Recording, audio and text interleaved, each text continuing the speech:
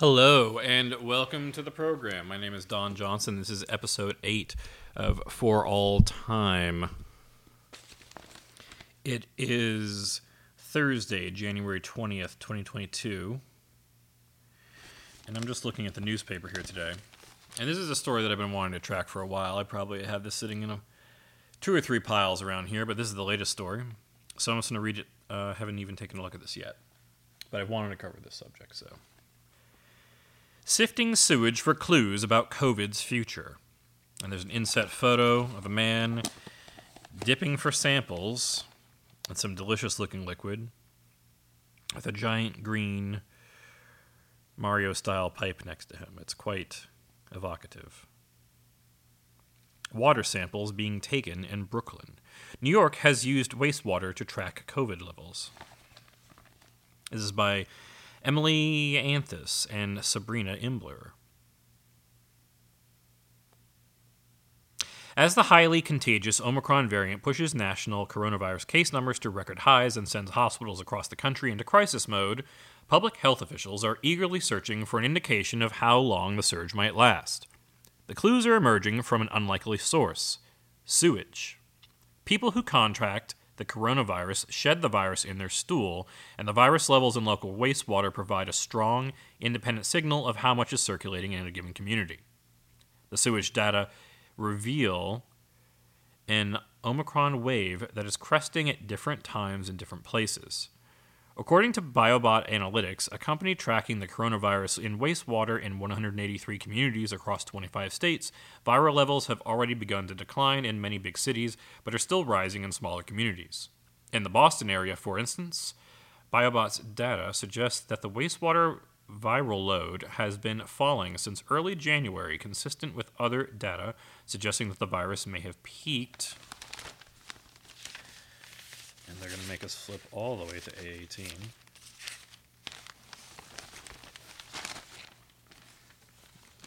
The virus may have already peaked there.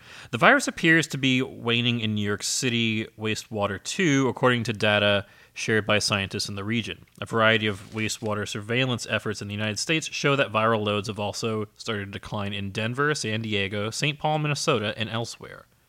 Although there are lags between the wastewater samples, when the wastewater samples are collected and when the results are publicly available,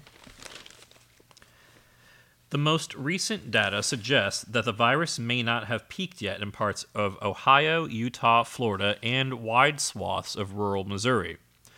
Quote, wastewater surveillance is a really powerful tool, and we're seeing a really good example of that with Omicron, said Amy Kirby, the program lead for the National Wastewater Surveillance System, which Centers for Disease Control and Prevention established in the fall of 2020.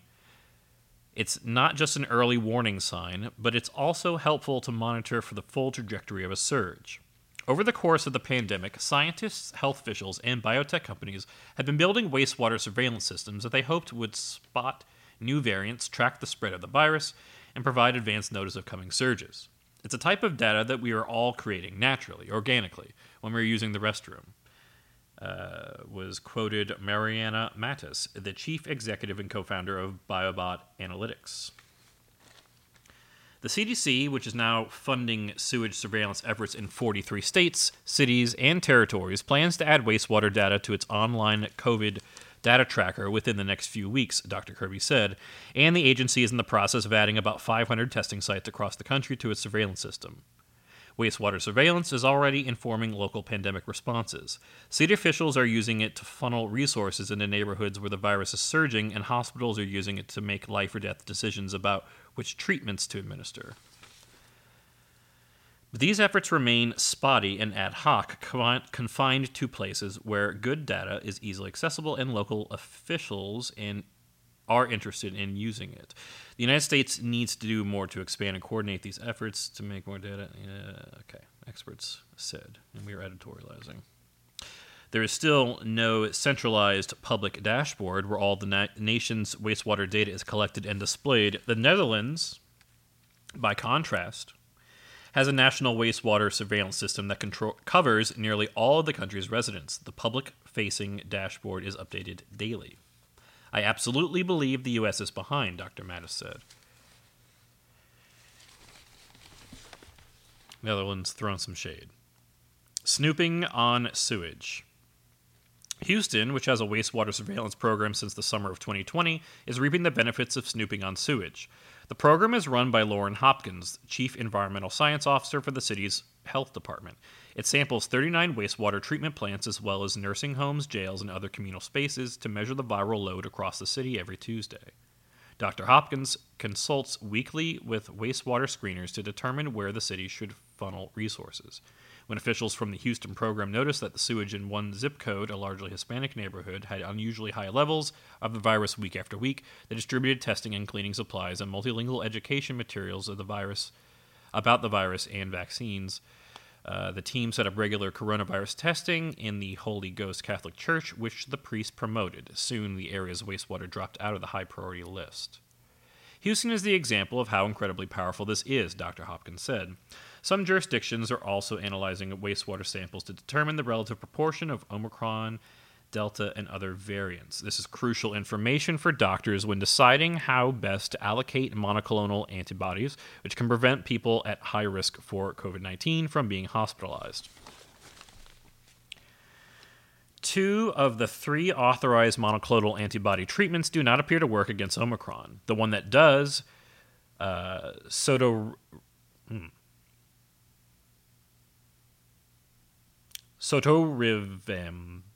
nope.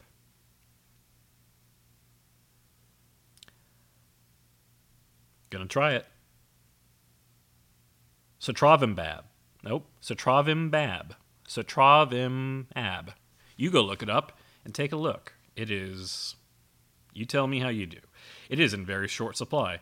At the Hannibal Regional Hospital in Missouri, clinicians were trying to save their scarce sotrovimab until the Omicron wave arrived in the region. After local wastewater data suggested that Omicron was responsible for most of the area's infections, they switched from the other treatments to sotorovimab.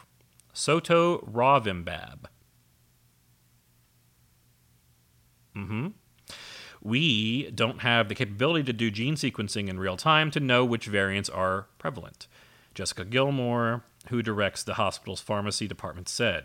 So the best we have is the sewer shed data to help us guide our decision-making.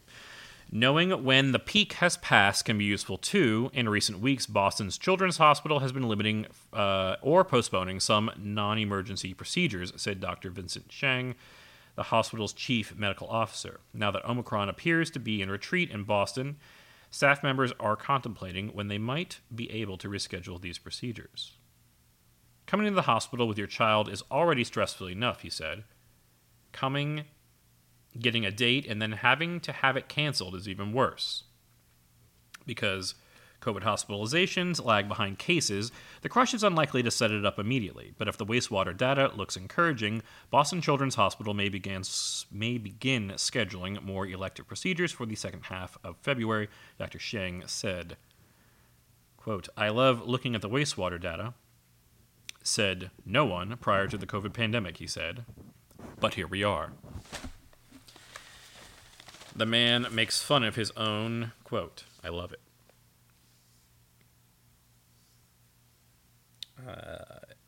It's been such a success. Although wastewater surveillance is increasingly common, integrated strategic public health responses, like the one that unfolded in Houston, remain rare. I'm not aware of any other city that's doing it, Dr. Hopkins said of cities in Texas. I'd imagine they're going to try, because it's been such a success. Very hopeful.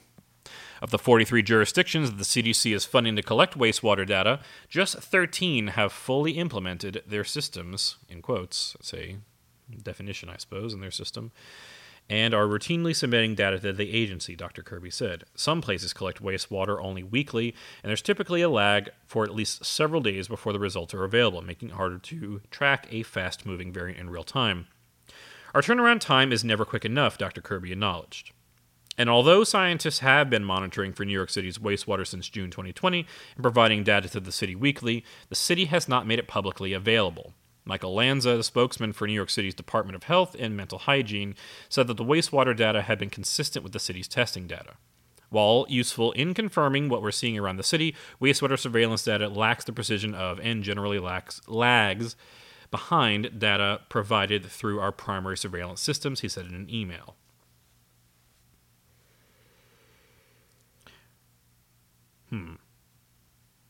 Interesting attitude. Even when the data is available, officials have to figure out how to act on it. After Omicron emerged, wastewater surveillance quickly revealed that the variant was present in multiple cities but did not yet appear to be widespread, said Samuel Scarpino, the managing director of pathogen surveillance at the Rockefeller Foundation, which funds wastewater surveillance projects around the world and coordinates the U.S. Wastewater Action Group.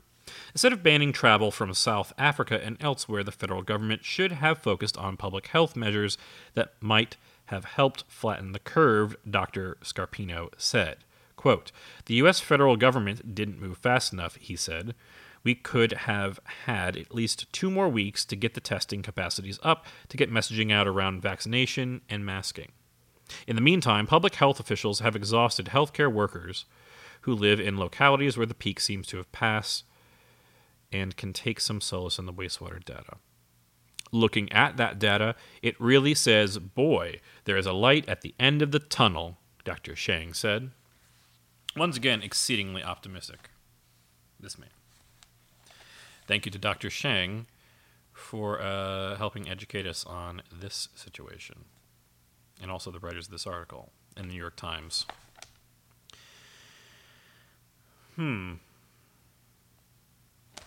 All right, so interesting.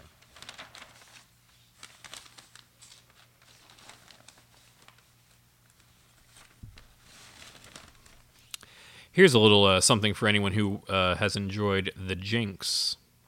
New York prosecutors say they're confident that Durst killed wife, by Charles V. Bagley. Pause the podcast right now and go watch a 6-part documentary, I believe, The Jinx on HBO, where, spoiler alert, there's a very satisfactory ending. The many mysteries surrounding Robert A. Durst, the one-time real estate scion who died last week while in custody. Oh, also that's the end of the story as well. While in custody following his murder conviction in California, started with his first wife, who vanished from a cottage in a small town in Westchester County, New York, in 1982. Kathy McCormick Durst's disappearance would become one of the country's most notorious cold cases after multiple investigations by various agencies failed to uncover what had happened. It was nearly 4 decades before Mr. Durst was finally charged in November with her murder. Mr. Durst's death on January 10th scuttled chances that a trial would offer a full accounting of the circumstances surrounding Ms. Durst's disappearance and presumed death. But on Wednesday, Miriam E. Roca, the Westchester District Attorney, released a report on the investigation that led to Mr. Durst's indictment.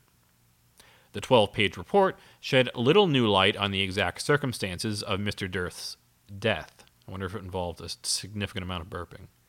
It is silent on the last moments of her life. However, Mr. Durst was responsible for her death and exactly where she died.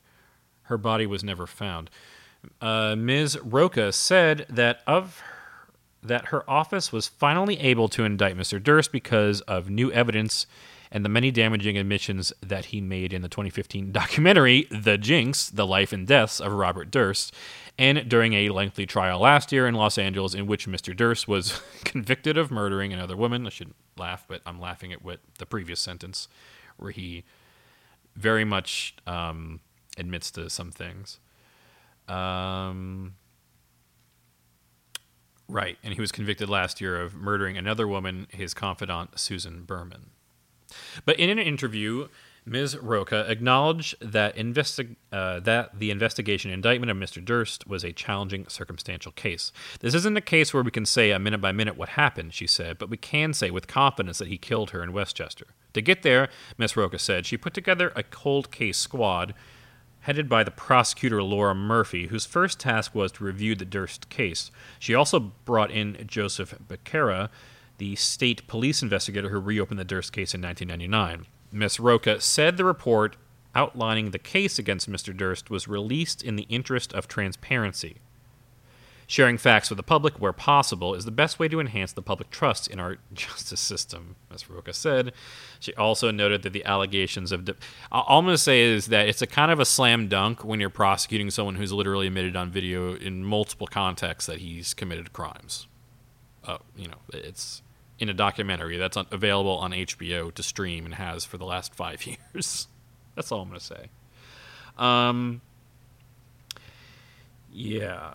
So it goes on, but let's see. Mr. Durst told the filmmakers that he had lied to police about his whereabouts when Kathy disappeared, and the couple's relationship became a series of arguments, fighting, and slapping. The filmmakers also turned up evidence tying Mr. Durst to the murder of Ms. Berman. Some of the biggest breakthroughs came after Mr. Durst agreed to more than 20 hours of interviews for the documentary, and... yeah, I mean, that's pretty much it. 2 weeks after being sentenced to life in prison for Ms. Berman's killing, Mr. Durst was indicted on November 1st by the Westchester District Attorney's Office in the second-degree murder of Kathy Durst. That's kind of the end of his story. There's a man that basically went down for 3 individual murders.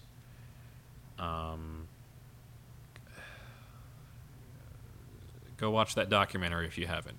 Very enlightening on many different angles of both criminal investigations and the game that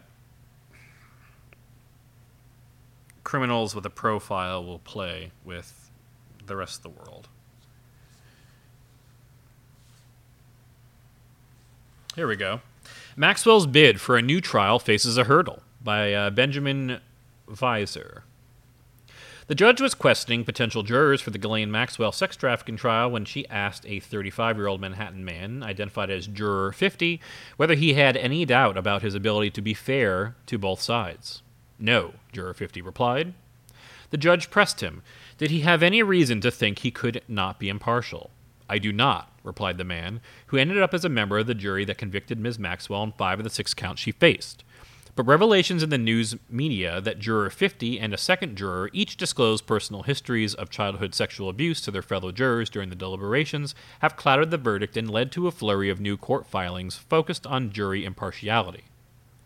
Ms. Maxwell's lawyers, citing Juror 50's comments in the news media, have said they will seek a new trial. The judge, Allison J. Nathan of Federal District Court, has asked both sides for their views on whether a court inquiry is appropriate, and if so, what its nature should be.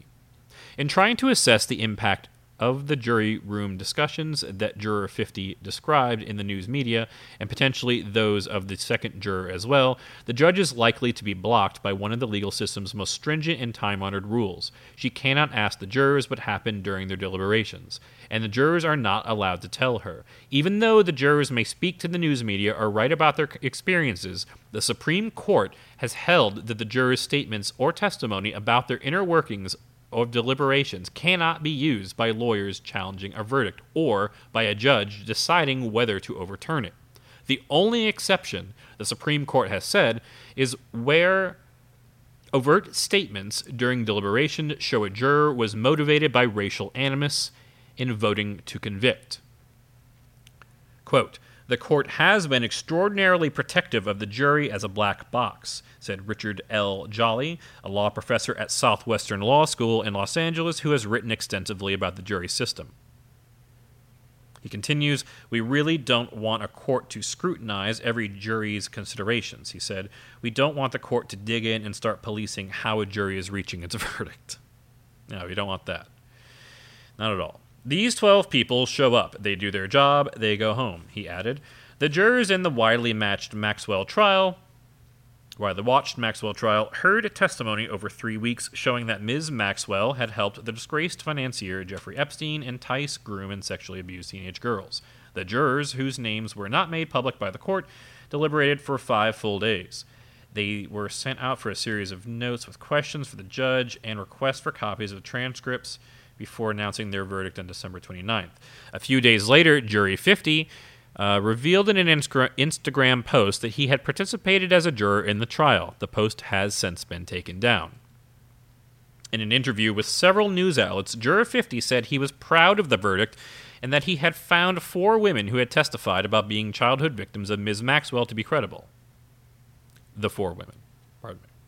He also revealed during deliberations he had disclosed that he had been sexually abused as a child and had not revealed that abuse until years later. He had also explained to fellow jurors that he could not remember every detail of his abuse, but that did not mean it had not occurred, which would go, this is my editorializing here, which would go to, in the legal context, it would give meat for lawyers to say that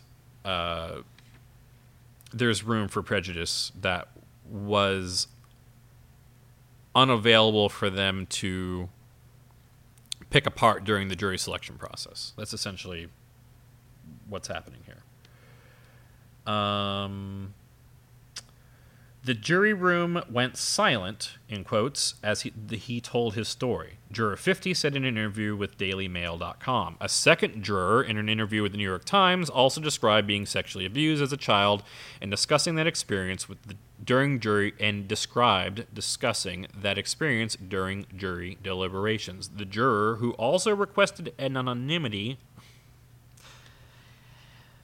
said the disclosure appeared to help influence the jury's discussions. Which you don't that legally speaking, that's a gray area, but it's also unexpected and not something you typically want to be surprised by.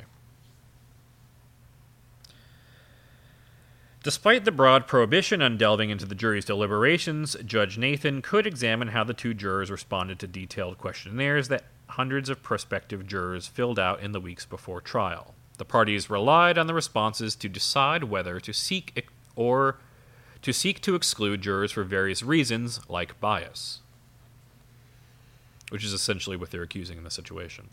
Question 48 asked whether the potential juror had ever been a victim of sexual harassment, sexual abuse, or sexual assault, or had received unwanted sexual advances, and if so, whether that would affect their ability to serve fairly and impartially in the trial.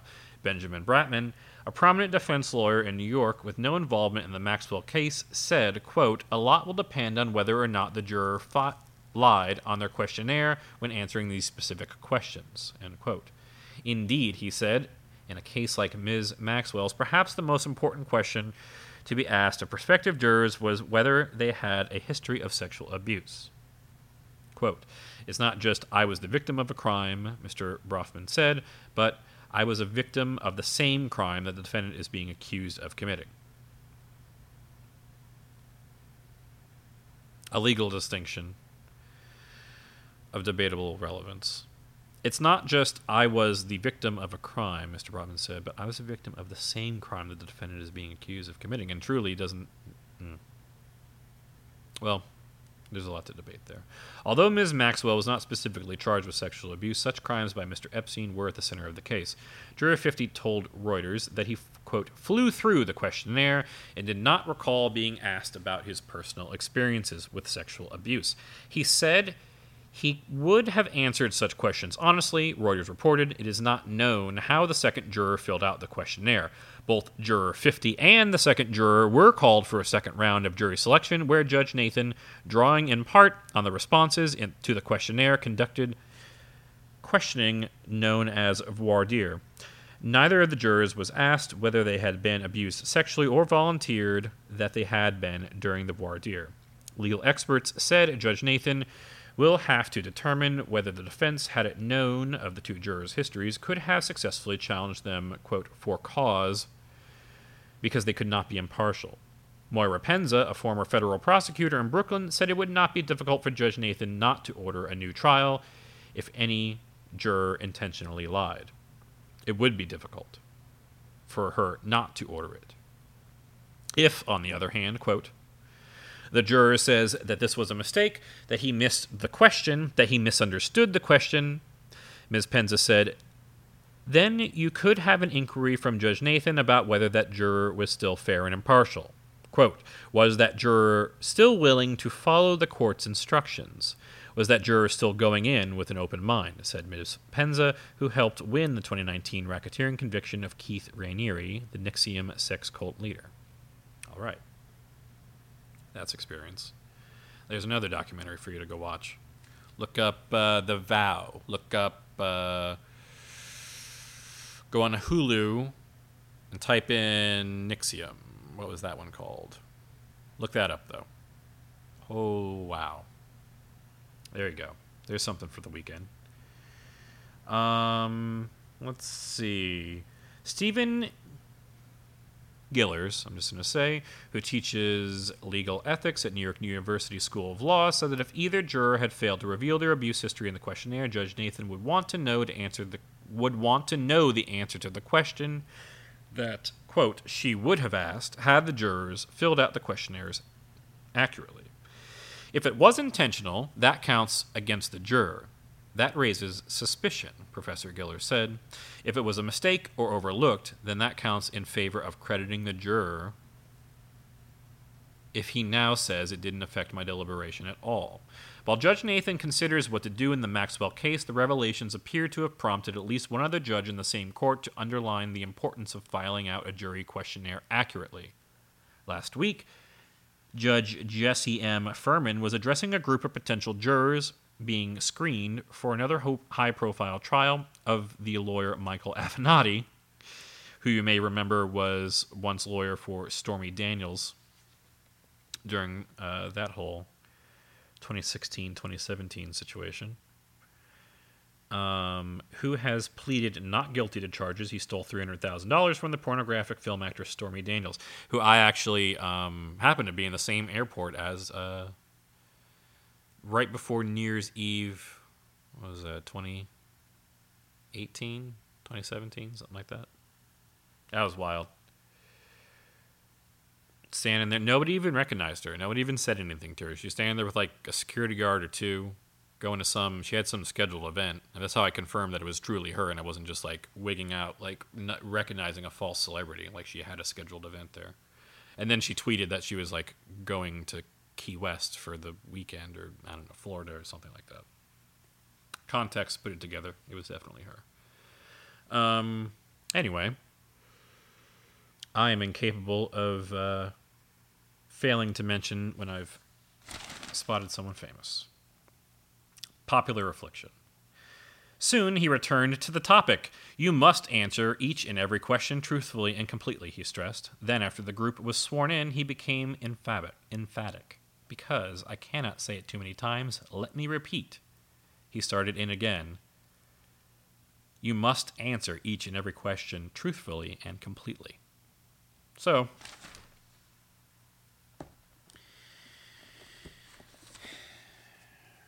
this case has apparently reminded federal court judges who are appointed, by the way, that how the legal system works, which I assume they should be extremely well aware of.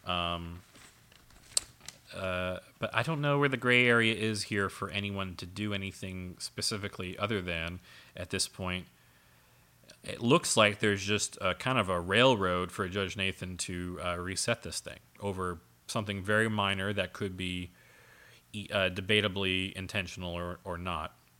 Who's to say? I'm not involved in any of this, so fun observation is all. And yeah, let's see. There's one more thing I just wanted to look at. Let's see.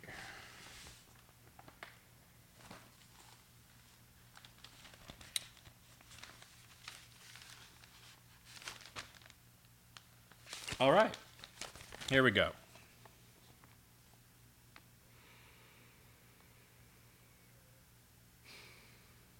"5G versus an Aviation Device Invented in the 1920s" by Stephen Gandel. This is from today's Times.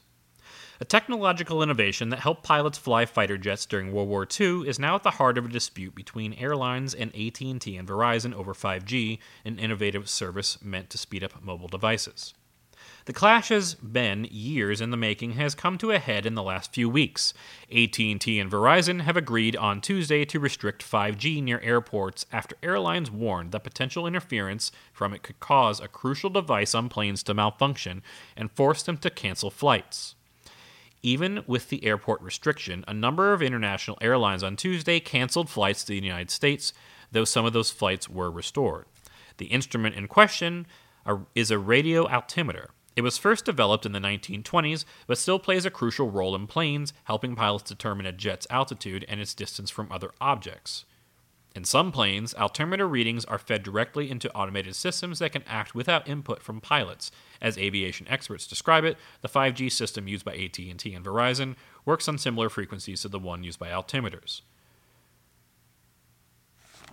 Yes, it's basically readings and that sensors in most modern airplanes take, almost all modern airplanes, especially with regards to passenger airline jets.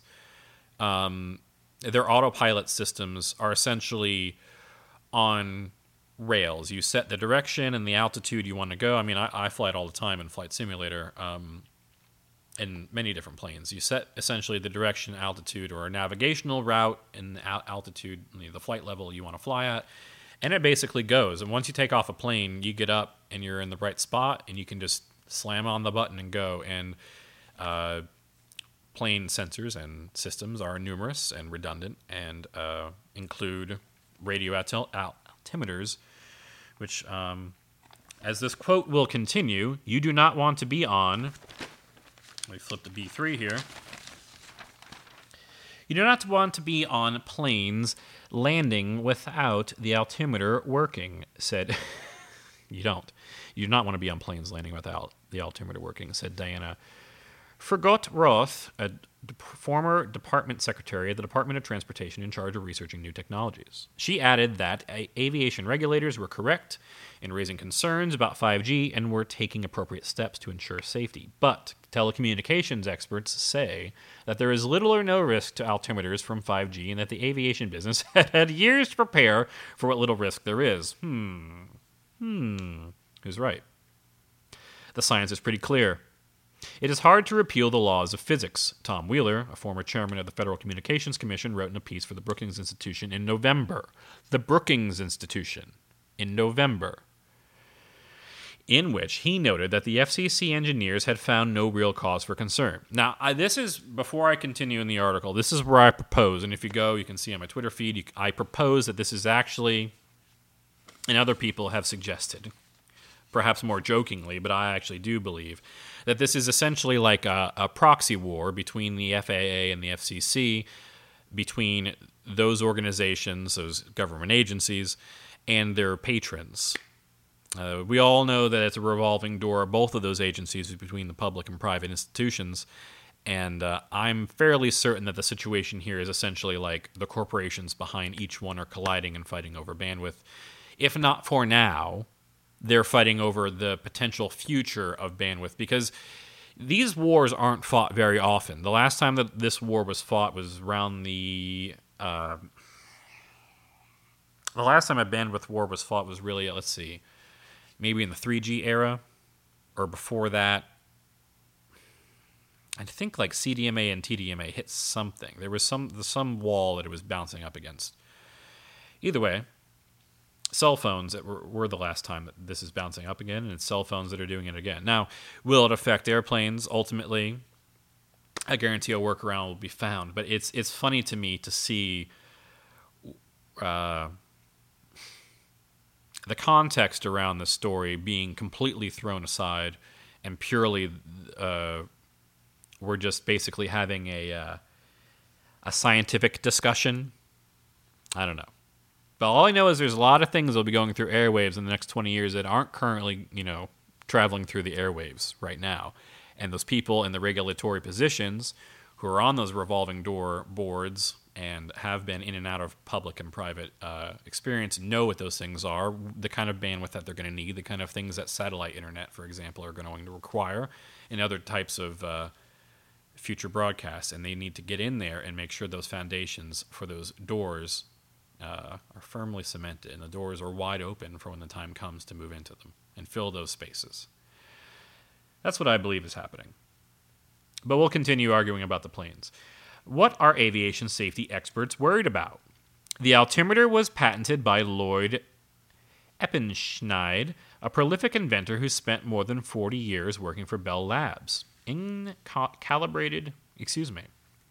Bell Labs, the celebrated research arm of AT&T. The device functions by sending out radio waves to determine a plane's location relative to the ground and other objects. Basically, it sends out a little sound wave that the human ear can't hear, but the radar can hear. It takes a certain amount of time to hit the ground or the surface below it, water maybe, bounce back, hit the little device. The amount of time it calculates your altitude. It's pretty much that simple. If an altimeter's waves don't bounce back because of 5G interference or can't be distinguished from other nearby waves, the altimeter could give the wrong reading or not function at all, said Peter Lemmy, a former Boeing engineer who spent 16 years at the company designing safety systems that relied on altimeters.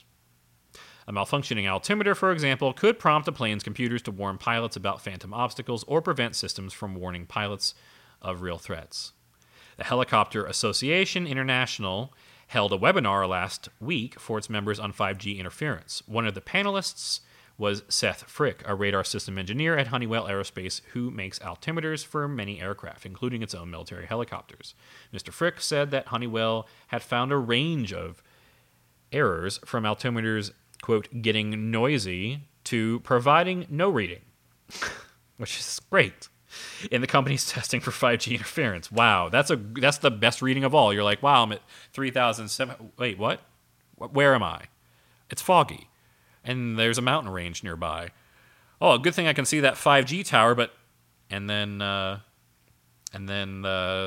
Swiss cheese, you fall through all the holes. I don't know how there's any cases where we can say there's absolutely no interference. Pilots tend to rely on altimeters when visibility is limited, say for fog. I love it. But they're not used in most landings. It's true. Which is why some wireless experts have dismissed the aviation industry's concerns as hyperbolic. Although it is fun to be hyperbolic, we have to admit. In addition, wireless experts have said that most modern altimeters should be able to filter out interference. Quote, I see why this is a greater concern, said Tim Farrar, a wireless industry consultant who has looked at the issue, but I am still not convinced you will see any interference. Could a malfunctioning altimeter cause other problems? One of aviation security experts' biggest concerns is that an altimeter malfunctioning because of interference could set off a chain of mistakes by the automated systems and by pilots. Such errors played an important role in the two fatal accidents involving the Boeing 737 MAX that led regulators in 2019 to ground the plane for nearly 2 years. Quote, this is something that everyone will be more cautious about. The impact on aircraft with a high degree of automation because of the problems automated systems cause in the 737 MAX, Mr. Farrar said. That goes back to talking about how essentially the sensors are what control a plane in autopilot. And if the data being relayed to the sensors, or if the collection method of the sensors is being somehow tricked or being given false information, or a sensor is broken and giving inaccurate data, it's hardwired essentially to the autopilot, and the autopilot makes decisions for you about all kinds of things: banking, directions, engine power, all kinds of things. And any of those minor situations can be remedied by a pilot. But once again, aviation accidents usually only occur when several errors occur at the same time. So you mix in a co-pilot who's maybe not paying attention, a pilot who wasn't expecting something to happen, fog, unfortunate climate situations that may have had distracted a little bit more of their attention than they could spread, and then a situation occurs. Even just a little bit of a variation is enough for, let's say, those on the aviation caution side of this, the people who are the most concerned. Even a little bit can contribute to a scenario that can allow an aviation accident to occur, which is what they're trying to avoid.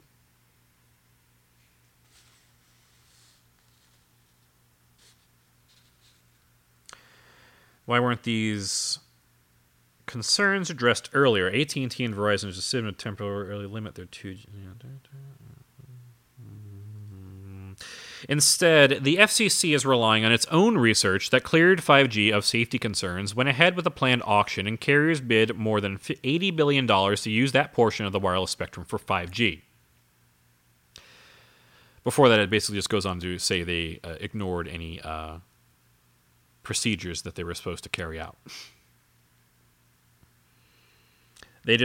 Their restriction for themselves, let's see, was to limit the 5G network towers within 2 miles of airports. Mr. Fruchtocht Roth, who teaches transportation economics at George Washington University, said that to fully resolve the issue, each plane model had to be tested. Can't say whether the new ones are going to work and the older ones are not going to work, she said. In some cases, it's the opposite.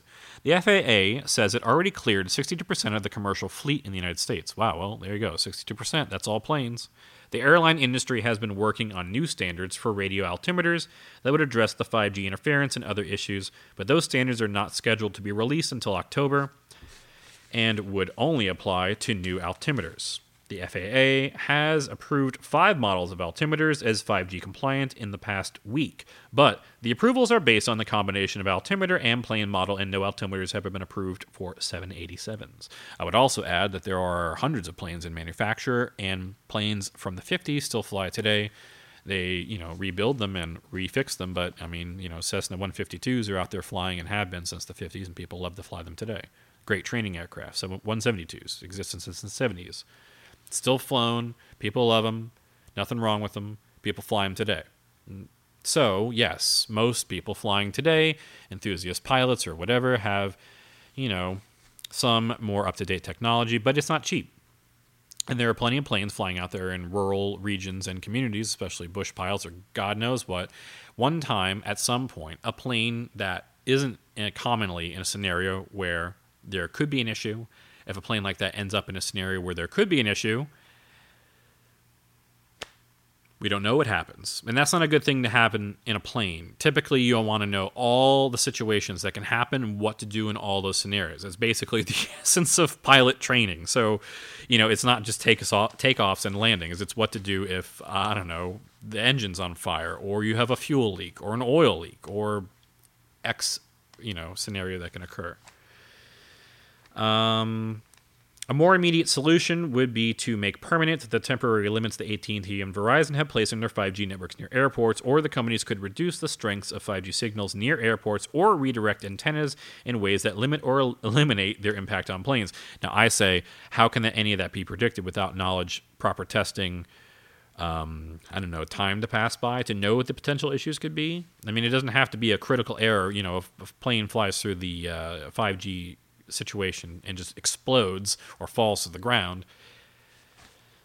There's so much to be discussed there. And let's see. End quote. The assumptions are for how altimeters and 5G towers are going to interact with the real world, and from each side are radically different, he said.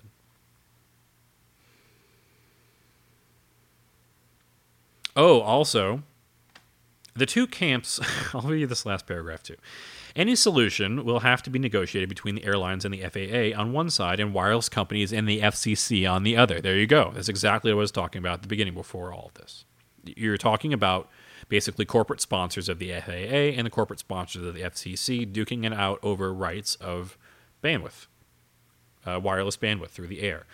Everything from your Wi-Fi to your cell phone to your, wireless toaster, wireless fridge, wireless anything.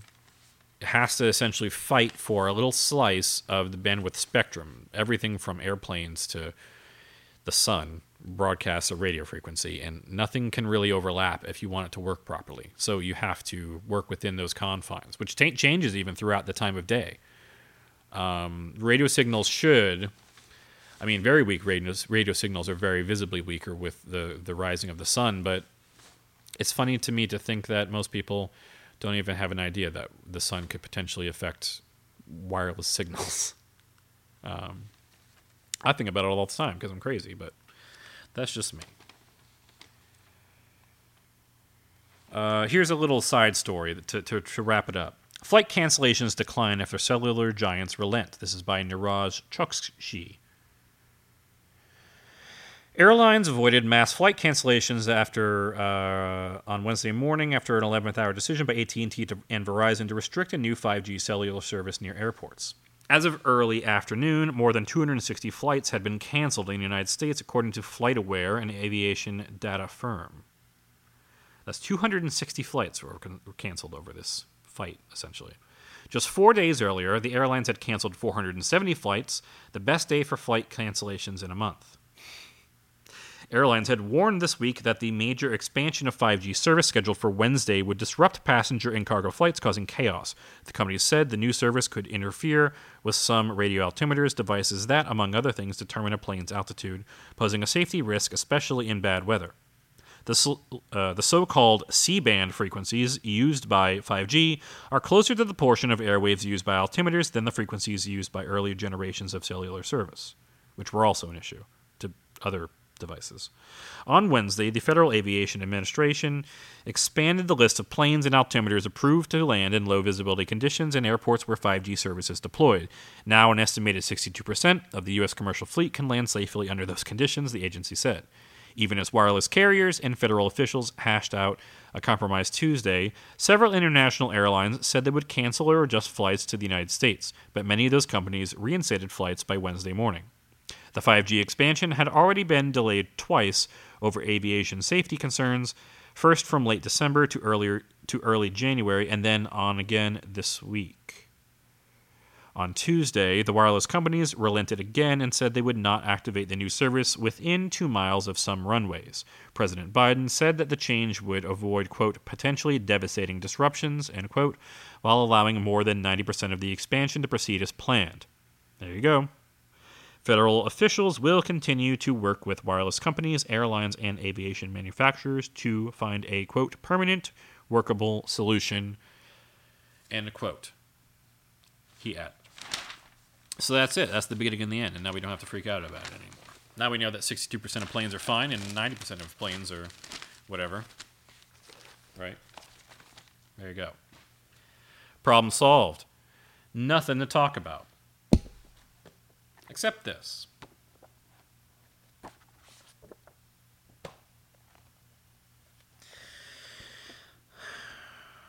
going to revisit a little bit of our friend Cyrus Teed. Read a little bit from Lynn Milner's book, The Allure of Immortality. It's a modern book written in 2015, or at least published in 2015. About Cyrus Teed. And I bet you I can open up to virtually any page on this book and tell you a little bit about Cyrus Teed that you're going to love. There we go. Chapter 7. The Homesteader. There we go. On one April day in Florida in 1882, the same year Teed's mop business failed, he moved to Syracuse to practice medical electricity. A little boy named Elwin Damocler stood on a dock in Punta Rassa. Quote, "This is the end of the world. Jump right off," read the sign at the south end of the pier. The Damocler family, Gustav, his wife, and 4 children, all under the age of 8, had just arrived from Missouri to homestead some land. If one did jump off the dock, it was into very deep water, which made Punta Rassa, Level Point, an excellent port, and a bustling one. Cattle drovers rounded up cows all over the state and herded them there until the end of the cattle trail, where the animals were led into chutes and loaded onto barges, as many as 200 per trip, thousands each year, headed for Key West and then Cuba, where the demand for beef seemed endless. The town was rough, as one county brochure notes, a constant bedlam of sounds from bellowing cows, the crackling of cow whips, the barking of cow dogs, the cries of the cowmen, an occasional gunshot, shrieks from the ship's horns, and the clatter of hooves as the cows were funneled through the chutes and onto the ships. Card games and other gambling activities went on in the barracks until late at night, and an occasional fight broke out. When Gustav Damocler and his family arrived, Punta Rassa was raucous. There was a couple of hotels, if you could call them that, and bars, a telegraph office, the southernmost in the United States. The end of the world sign wasn't far off. Homesteaders like the Damoclers were trickling into the area, attracted by the state's new land, much of which was literally new, and drained to get Florida out of debt. Basically, they wanted to develop new land so they could sell more land. Before the drainage, the land south of Punta Rassa was, quote, one vast plain of scrub cypress and stunted pine. A military captain in the Seminole War wrote, Quote, underwater from 2 to 12 inches, heavy cypress swamps dotted with small islands of dry spots, of cabbage tree and pine, where here and there a large dry hummock or pine ridge, or long pine ridge. So basically, once again, they're describing the local area, which was just scrub and bush and swamp before it was drained like it is today. Gustav Daimler learned about the land from an advertisement, one of many that Florida placed to let the world know that there was property available to homestead. Gustav was in his 50s, living in Clay Township, Missouri, a tall man, blind in one eye. It had been an evil eye anyway, he told people. Well-educated, fluent in German and English, and a skilled calligrapher. He had studied medicine and botany, and he had run an orphanage in Australia, where he had also mined for gold, presumably how he lost his sight. He loved adventure, so the prospects in Florida must have excited him. He chose a plot, sent in his filing fee, and then uprooted his wife and children, traveling down the Mississippi River to New Orleans, where they boarded a schooner and crossed the Gulf of Mexico, eventually arriving in Punta Rassa's wharf. The land Gustav Daimler had selected was south of Punta Rassa, upriver from a quiet estuary, a place where his family would have peace, solitude, and acreage. Some of it was impenetrable and soggy, but there were high spots available for homesteading, and there would be more if drainage projects continued. Daimler's wife and children stayed in Fort Myers, near Punta Rassa, while he scouted his property. Fort Myers was still very much a cow town, so full of cows that one resident advised walking in the middle of the street at night to, quote, avoid stumbling over sleeping cows and store doorways. The streets, end quote, the streets were unpaved trails of steep sand. The streets were unpaved trails of deep sand bordered by weeds. That sounds, yeah, I can visualize that. Gustav and the surveyor took a rowboat to see the land. They paddled through a calm blue bay protected by Estero Island, Fort Myers, the barrier island now known as Fort Myers Beach. And though today the beach is densely packed with motels, ice cream huts, t-shirt shops, and restaurants with rooftop bars where snowbirds watch the sunset, it's still possible to see some of what Gustav and the surveyor passed. Snowbirds, if you're not from the region, are visitors from up north who frequent our lands, provide us with capital, and terrorize us. Much of the coastal area is a preserve of uninhabited hammock land and mangrove along a paddling route called the Great Calusa Blueway.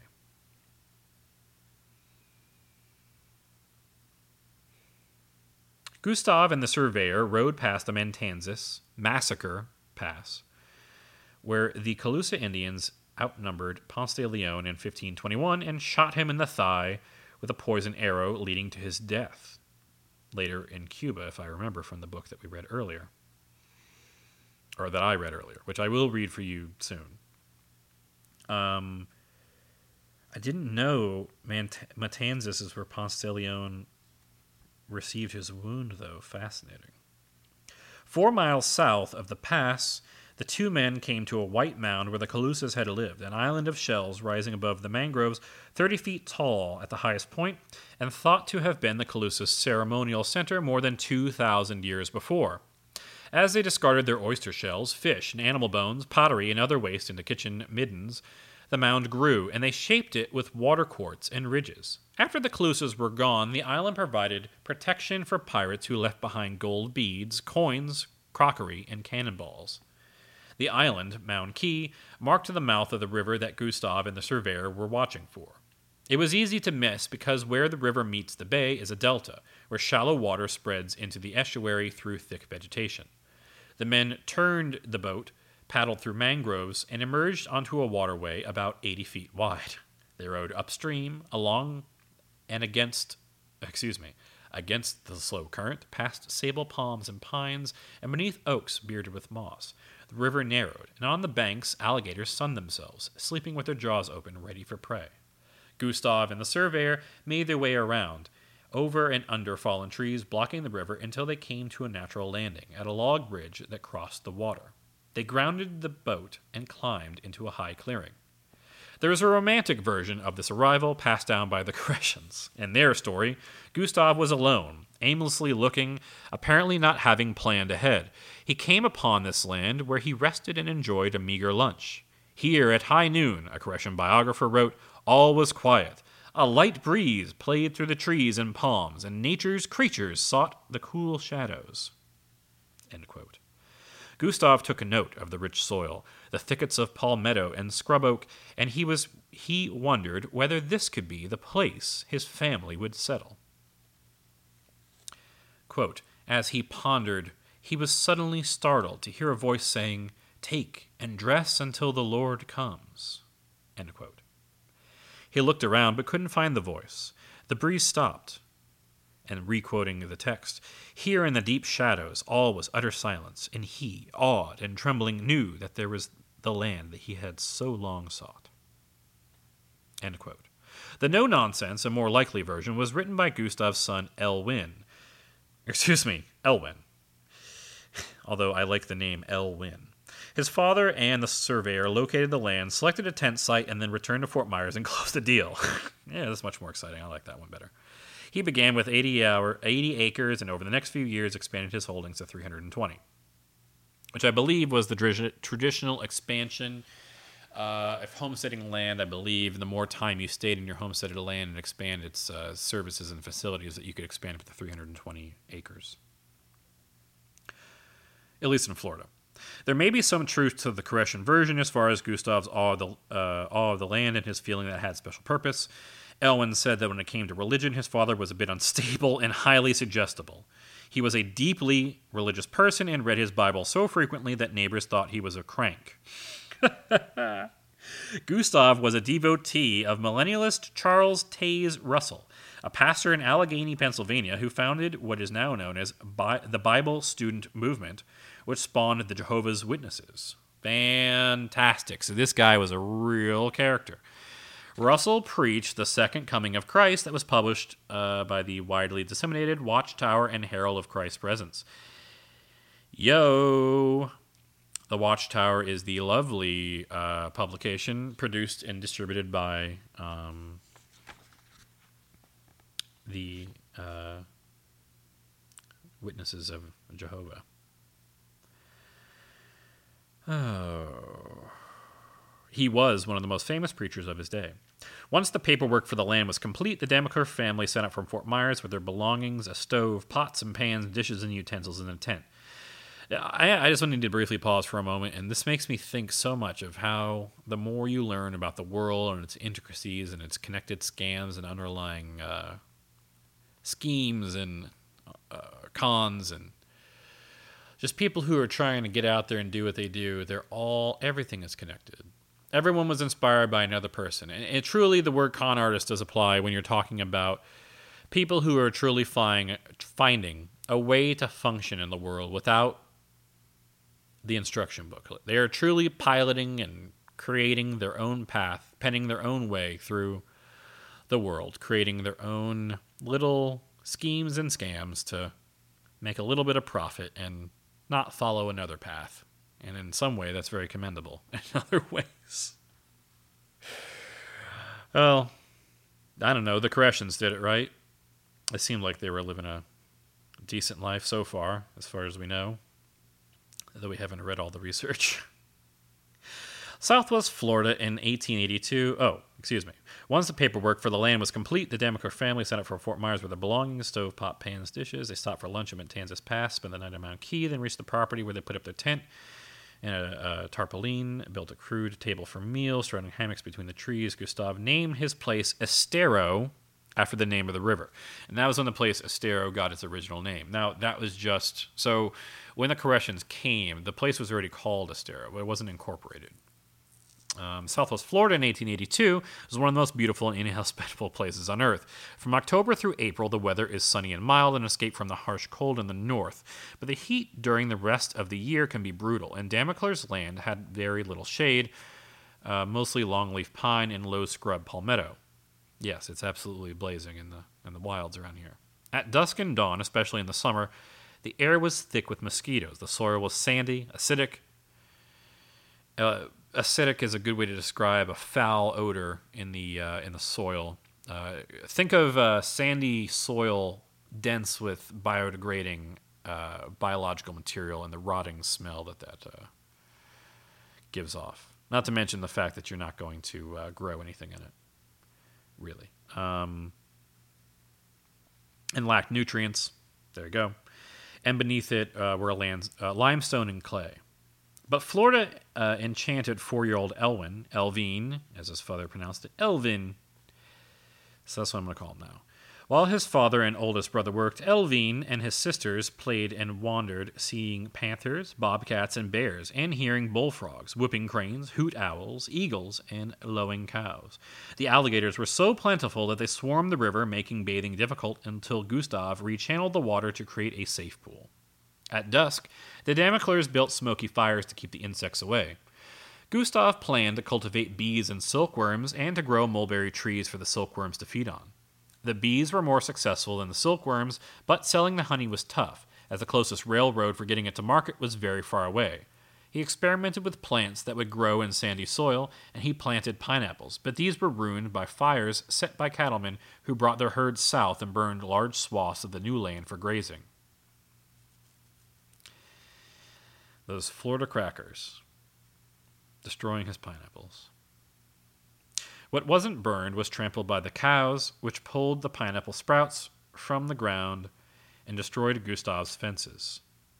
It was such a problem that Gustav sailed 125 miles to Key West, the county seat, to see what could be done. Nothing, the commissioners told him. Cattlemen were boss. Gustav wrote Florida's governor, who referred him back to Key West. So a lot of his time was taken up with fence building and repair. The Daimlers planted cowpeas and sweet potatoes. They had plenty of oysters, clams, crabs, and fish to eat, as well as gigantic turtles. A loggerhead could weigh more than 350 pounds. In those cruel, primitive days, Elvin wrote, we tied a rope to the inside of its flipper and made the turtle carry one of us to its slaughtering place.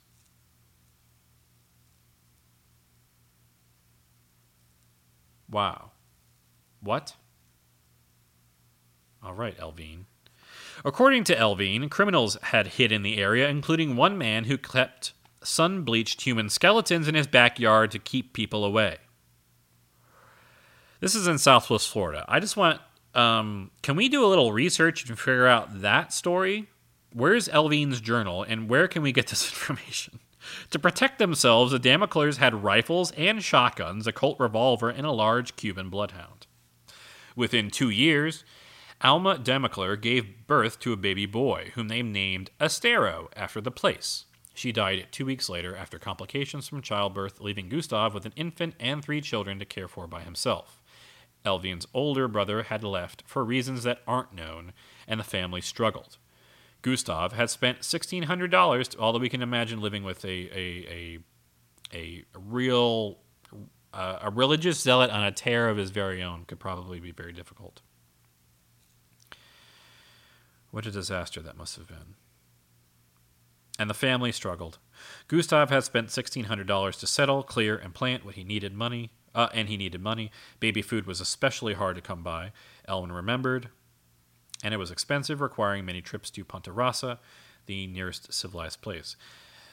Elwin, at age 6, became the oldest child. He learned to cook and sew and take care of the baby and shoot a gun so he could protect the family during Gustav's trips to Punta Rasa, which took 9 days. Whoa. Elwin said because his father wasn't a sailor in those days and didn't know how to tack against the wind. I want to say that's 9 days to go like 40 miles by water in a sailing boat. I just... That's 40 miles is... That's a conservatively long estimate. I'm giving him some credit. Elwin was uncannily responsible for a 6-year-old, and his memoir, which he wrote at age 89, is the only record of what their lives were like. I have to track that down and read it. When a stranger appeared in Estero, the Daimlers welcomed him. He took care of the children while Gustav was in Punta Rasa, cooking their meals and keeping them entertained, and he bought 20 acres from Gustav for $200, money they desperately needed. He bought a stilt house, high enough that bears, raccoons, and bobcats would leave him alone. Elwyn often walked the half mile to the stranger's place to watch his progress. Nearly everything the man used came from his property. 4 trees, evenly spaced, served as the corner supports, and cypress trees provided the wood for the frame, walls, floor joists, and rafters. He even created a smooth floor by trimming the stems of palm trees and nailing them down flat side up. Brilliant. The Damoclers were happy to have such an inventive and caring neighbor until Elvine realized he had a dastardly plan. Mr. X, as Elvine called him in the memoir, had a lady friend that he encouraged Gustave to marry. Mr. X pressed Gustave to do this, and he hesitated. Then, mysteriously, the Damocler baby, Estero, fell ill. Soon after, the rest of the children got sick, and a doctor couldn't determine what was wrong. Elwyn and his father believed Mr. X had poisoned them with white lead. The baby died. Then one of the daughters died, and then the other daughter. Elwyn was a walking skeleton, but he was determined to live, so that Mr. X could not carry out his plan. Elwyn was convinced that once his father married the lady, Mr. X would kill Elwyn and Gustave so that he could take the Damocler's land. It was Elwyn, according to Elwyn's memoir, who saved the day. When it became evident that I would live, he wrote, Mr. X disappeared, and apparently Gustave and Elwyn reclaimed his 20 acres. Gustave and Elwyn, now the only ones left, cultivated vegetable gardens and orchards of pomegranates, guava, lemon, lime, orange, and sapodilla. As the years passed, the trees grew until the clearing around their cabin was nearly hidden by mango and citrus trees. Meanwhile, Estero was growing. The land was in such high demand that a company formed in Key West to sell Estero property. More homesteaders moved in. It seemed possible that a town would form, and if it did, Gustave's land would be at the center of it. His half-square mile of property on the river lay next to the sand trail that ran between Naples and Fort Myers. The trail wasn't passable. It was a path from the Calusa days, but it was likely to be improved one day, which would make Gustave's land valuable. The trail is now U.S. Highway 41, which connects Miami to Tampa and continues all the way to Michigan. And I may add that it is also known locally as the Tamiami Trail, connecting Tampa to Miami.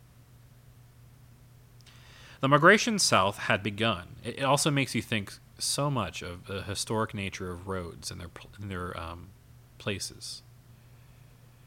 I'll read from another book next time that'll give a little more context of Cape Coral's position. The migration south had begun. Henry Plant bought foreclosed land and extended his railroad to Tampa. Resorts sprang up. Civil War veterans who had fought in Florida remembered the pleasant weather and came back to live.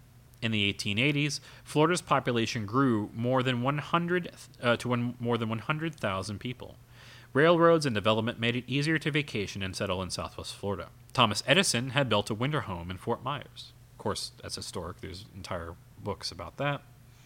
And of course, famously, he, along with Henry Ford and Harvey Firestone, would, besides being some mixed characters, would develop their finalized rubber recipe down here in Fort Myers, which you can go and visit their museum and laboratory in the historic downtown here. By the 1890s, the port of Punta Rassa was pleasant and civilized,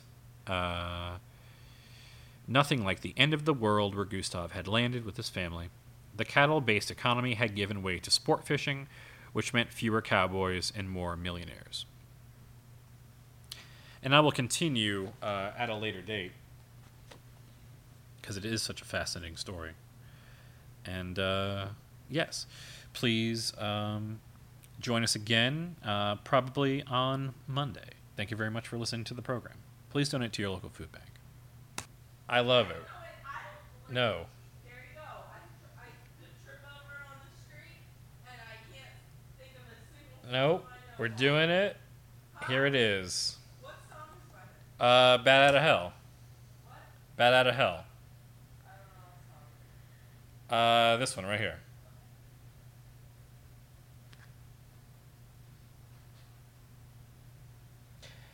Here we go. This is it. We're going to learn the most famous Meatloaf song. This is for everyone.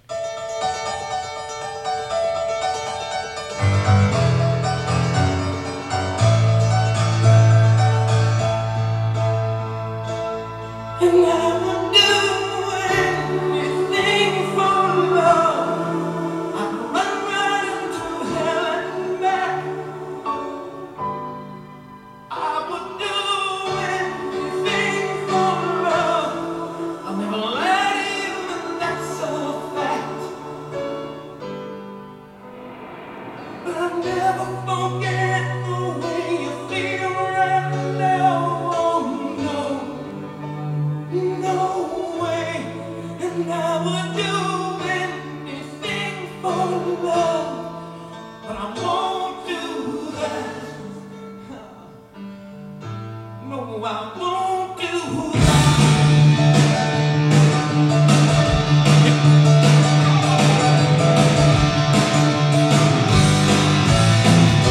And some days it don't come easy, and some days it don't come hard. Some days it don't come at all, and these are the days that never end.